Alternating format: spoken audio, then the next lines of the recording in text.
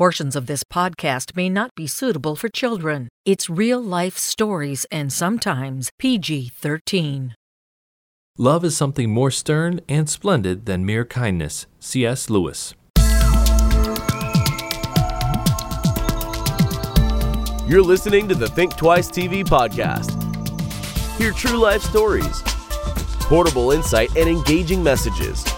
On this show, we'll think twice about life, faith, and just what could be possible when the two are combined.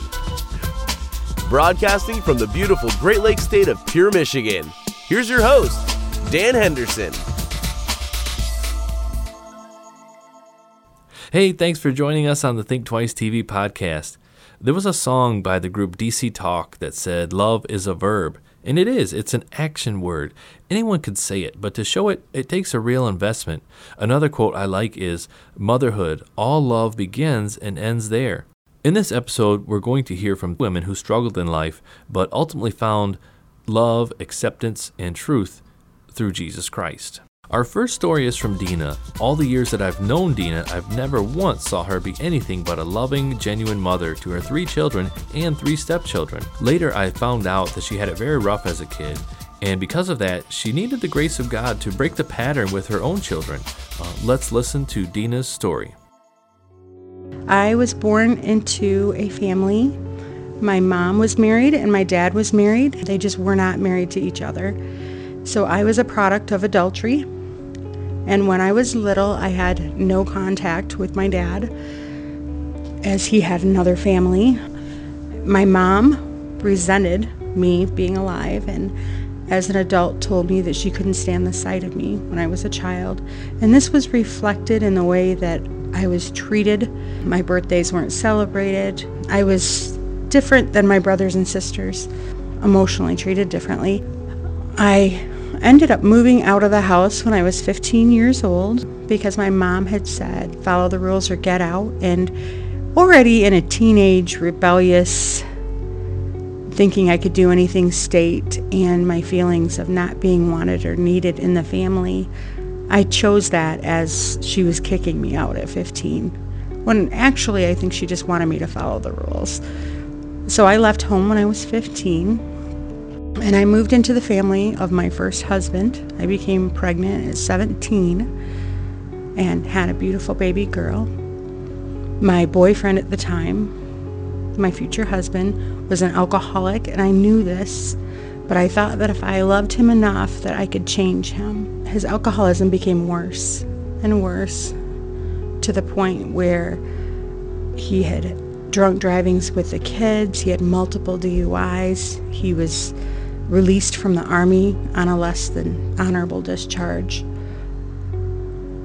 We moved back to Michigan after being stationed at Fort Benning, and we became divorced. Afterwards, he was in a car accident with the kids and flipped the car. His blood level was 3:1. His parental rights were terminated, and later he died of alcohol poisoning. My second husband was an adulterer who liked many other women. And then he turned to my daughter, who was 12, and he liked her too. And when I found out what was happening, I also divorced him. I became a Christian in 1998. I had went to a House of Horrors event, which was like a haunted house of reality. And at this event, I was given the choice of choosing life or choosing death, what Satan had for me. And I chose life. And I remember my life being different, like my eyes being opened and me being hungry for God's word and me feeling wanted and accepted and enough for the first time in my life. There was one incident in particular that I was driving and I was really close to Jesus in my walk. And I remember I was driving and I felt really strongly I needed to turn my car right. And then from there, I just felt like I had directions. I didn't know where I was going or what the plan was, but I really felt strongly that I was supposed to do this. My sister became a Christian very recently to me, and she was going to a church, but I didn't know where it was. So as I'm turning and following these internal instructions, I pull into a church and I see my sister's car. And it's a tiny church. And I remember saying out loud, God, I'm not going in there. That church is small and they're going to all look at me. It's going to be awkward. But I felt I was supposed to go into that church, and I was obedient and I trusted. And when I walked into that church, my sister was just sitting down from standing up. And there was an audible gasp when I walked in, as my sister had just stood up and gave a testimony about her and I and our relationship and how God had brought us to Him around the same time. And then as soon as she was done and started to sit down, I walked in the church, which I didn't know what I was doing, but God did know what He was doing. And I will always remember that as a God's grace and God showing off and showing up that day to deepen my faith and that of my sister. I was a single mom. I had 2 teenagers. I started a new job, and I remember thinking, if I ever get married again, it won't be with anyone that drinks or smokes, and they'll be a Christian before they say a word. I'll know that they're a Christian before I even hear it or get a clue of what kind of music they listen to. I'll just know by their actions. And I did find someone like this, and he became my 3rd husband. And when we got married, the family blended very hard. It was very hard. We had 4 teenagers and different ways of parenting and different backgrounds. Our first years together were very troubling, very hard. But we remembered the faith that you had shown both of us, who we belonged to and who was the center of our marriage. We made it through. And now, 12 years later, our family is intact. My faith is stronger. Through addiction of one of our sons, I came to know you deeper, and now I am in a ministry called Celebrate Recovery to minister to other moms and hurting people that have been affected by addiction and codependency. The trials I had in my life and the child abandonment emotionally and physically from my dad, it hurt me, but it made me who I am today, and I am thankful that I'm now able to have a very good relationship with my mom, who I forgave with God's grace. I know that there are many people that are teenage moms, that are moms of teenagers that have become addicted, or young adults that have become addicted. I know that there's girls out there that have been hurt by men or other adults that meant them to take their purity. These things are things I can relate to, and I pray that one day my story will make a difference. And I feel that through Celebrate Recovery, I am able to help moms that have struggled and are currently struggling with kids with addiction, and with moms that are single moms that don't know what to do, wives that are married to alcoholics, and people that think they're not good enough because their husband seeks other women. There is hope. There is another day. Over the mountain you have better days, and God is using this hard time in your life to refine you and to use you for His glory. Everything that I have been through has been painful, and some of it has been wonderful, but both the wonderful and the painful can be used for God's glory. Whatever this world may bring can't compare to you. Nothing will. Oh, love of God, how rich and pure, forevermore it shall endure.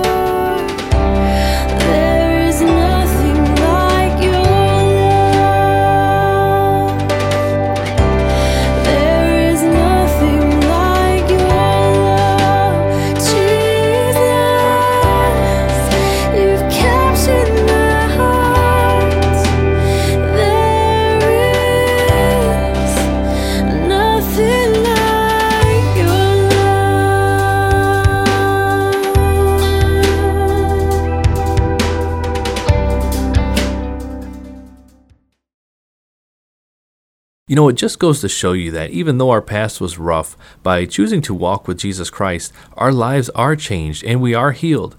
That past doesn't have to repeat itself. Now, we're far from perfect, but we're also far from where we started. The song that you heard at the end of that testimony was from a husband and wife musical team called Brad and Rebecca. You can look them up and find them at bradandrebeccamusic.com. Our next story is from Tacoma. She's well known in her community, working as a news anchor in the Atlanta area. Let's listen in to Tacoma's story. In 1976, my mother made the mistake of telling a judge she was pregnant. In Indiana at that time, you couldn't get a divorce while pregnant. And my mother desperately wanted out of her marriage to my father. She was so desperate, she and my father concocted a plan to get rid of me. They applied for a credit card to pay for the abortion. They waited and waited. And those familiar with this type of scenario know that there are deadlines involved. The credit card came in the mail one day after the legal deadline for Indiana. My mother tricked her father into taking her to the neighboring state where the laws were a little more relaxed. Unfortunately for her, he caught on and promptly turned the car around. So my mother did what any woman does when they want a job done. She tried to do it herself. She threw herself downstairs, drank disgusting potions, ran around the track in the dead of summer, even tried a method she heard would surely work involving a coat hanger. But none of it worked. When she was 6 months pregnant with me, her best friend and my future godmother said, "Karen, it looks like this baby is just stuck to you." It was then my mother realized the weight of her actions, and she prayed to God, "Lord, if you make this child healthy, I'll praise you every time I look at her." I was born September 3rd, 1976, healthy and happy. I didn't learn of this story until much later when my mother wanted to emphasize how much purpose my life is destined to have. Upon hearing it, I loved her even more. Because there was not one day of my childhood I felt unwanted or unloved. I'm enjoying the precious time God has given me. If God didn't want you here, you wouldn't be. So while you're here, seek God's will for your life. There's a reason He insisted you were born. Jeremiah 31:3. I have loved you with an everlasting love, and I have drawn you with unfailing kindness. Jeremiah 1:5. Before I formed you in the womb, I knew you. Before you were born, I set you apart. If you suffered through an abortion, there are loving women at Rachel's Vineyard that would like to help. Visit rachelsvineyard.org or click the link in the show notes. Anyone can count the seeds in an apple, but only God can count the number of apples in a seed. It's time for the absolute basics of the Christian faith from seedbed.com. Answering those burning questions like who is God, what is salvation, and many more. So, let's take a bite. The absolute basics of the Christian faith. What is the church? So as we said before there was anything, there was a family. The family of the triune God. And this means that love is the most basic fact of the universe. But the Trinity freely chose to create so there could be more love. It created humans. But humans took the gift of life and the gift of freedom and turned it against the giver. We, humans, rebelled and disrupted our relationship with God and incurred the penalty of death. But God still loved us and wanted us to be family again. So the Father sent His Son to become a man, to establish a new family. And being a Christian means being a member of God's family, with Jesus in charge. It means living in God's house and learning God's ways. And if you're part of a family, that means there isn't just a parent, but also a lot of brothers and sisters around. There are other family members you live with. And the word that we use for the family of God, with all these different people in it, is the church. And just like living with your own brothers and sisters, life in the church can be tough because there are so many different kinds of people. There are people who have been Christians for a long time and brand new Christians, and there are old people and young people, and there are talkative people, quiet people, charming people, smelly people.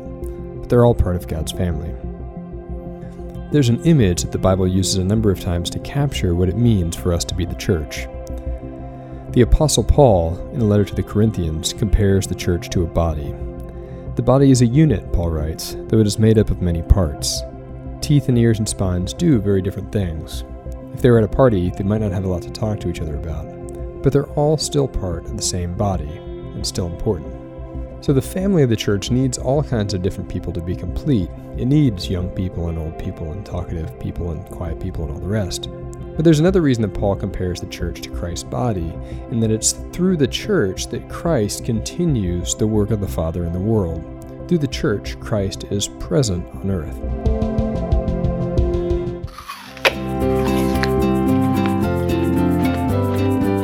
The absolute basics of the Christian faith from seedbed.com.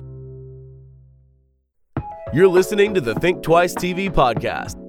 Many of the stories you've heard today are available in video format at our website, www.thinktwicetv.com. Find original videos, true life stories, and content to help you grow your faith at thinktwicetv.com.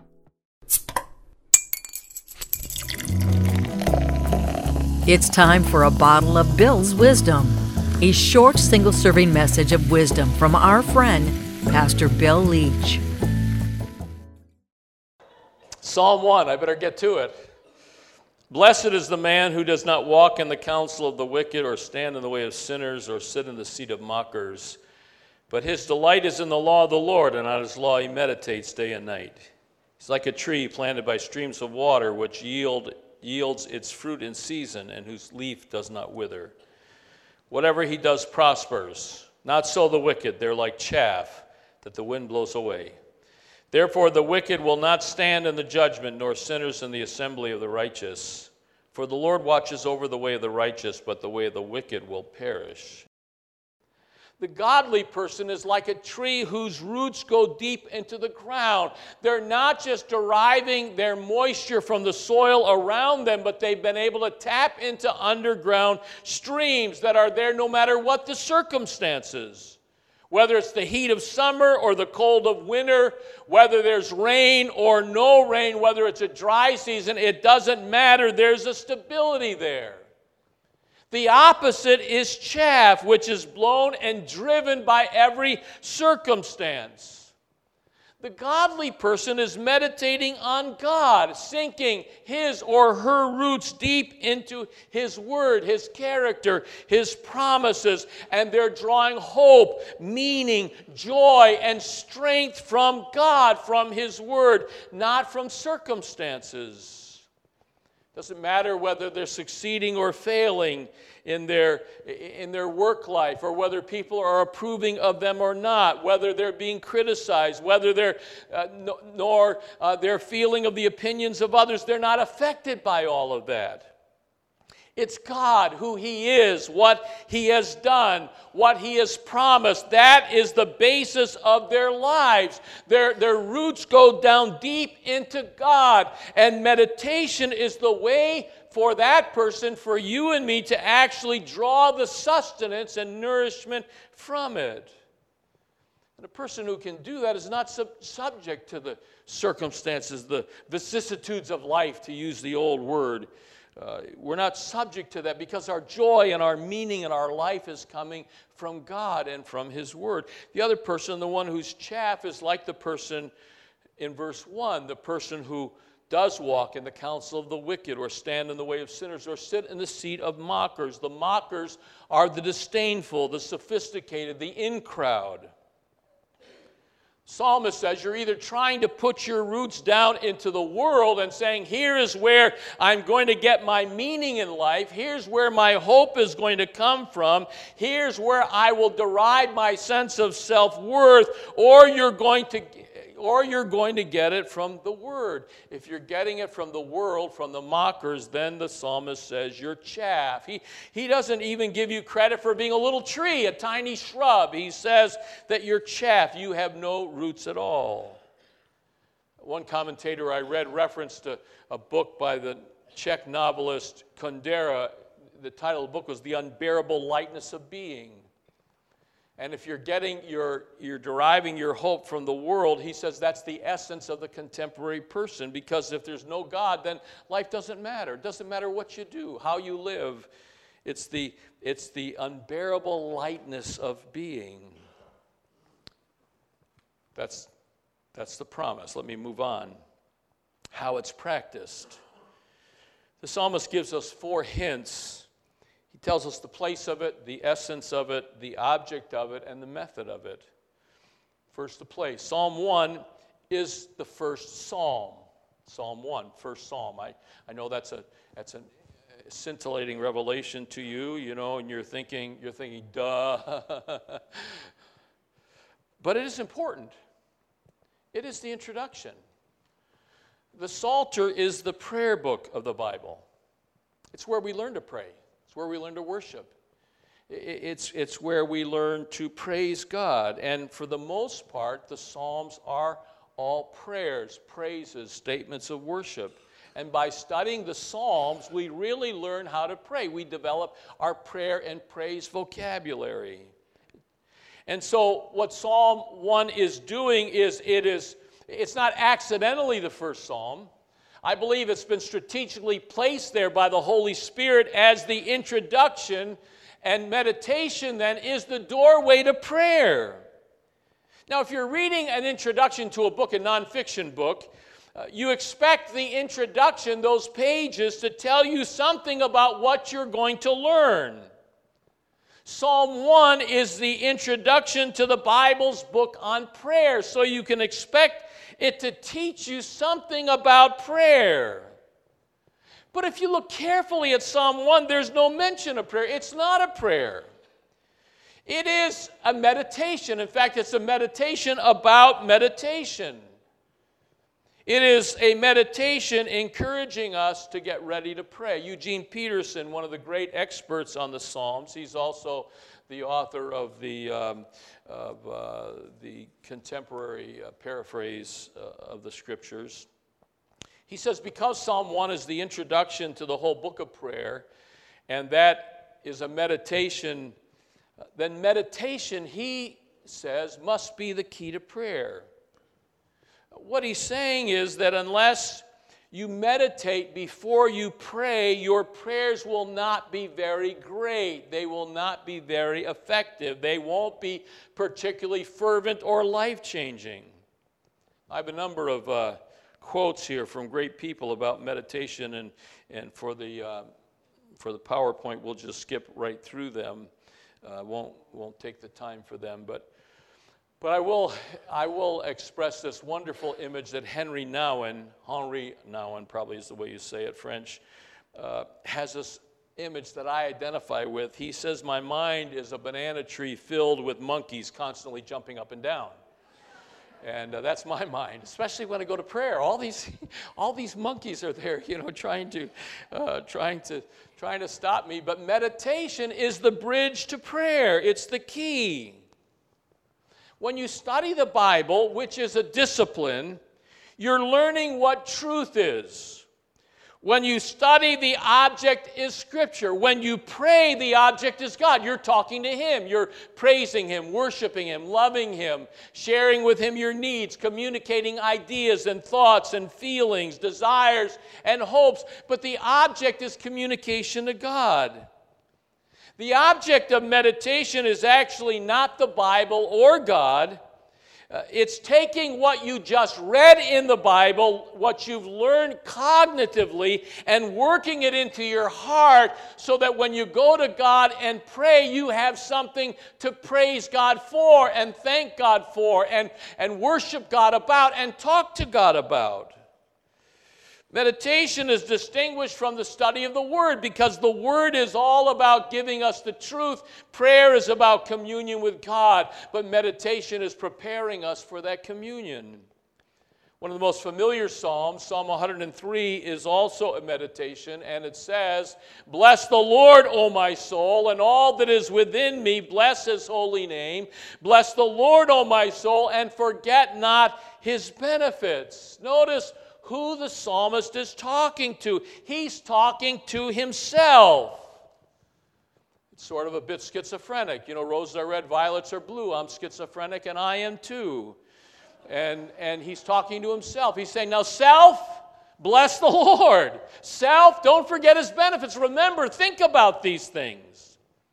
In Bible study, the object is the Bible. In prayer, the object is God, but in meditation, you're taking what you've learned cognitively and what you want in a little while to talk to God about. You're working it into yourself. You're saying, I want all that is within me to be affected by what I know here in my head. You're taking something you believe and saying, I'm going to connect this to my emotions. I'm going to connect it to my will. I'm going to connect it to everything in and about my life. All that is within me is going to bless your holy name. I'm going to look at all of your benefits. I'm going to be moved by them. I'm going to be excited about them. I'm going to be filled with awe and wonder. I'm going to allow your truth, the truth of your word, to soak my mind, my heart, my soul, and transform me. Prayer without meditation is like getting in your car and pushing the pedal to the metal and trying to get to 100 miles an hour as fast as you can. It's not good for the engine. And it's not good for your soul. We have to warm ourselves up. We have to be affected before we pray.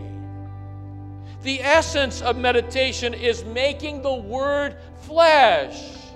It's taking something you know cognitively and saying, I'm going to flesh this out. I'm going to bring it into my emotional and volitional life, into my heart, and into my will.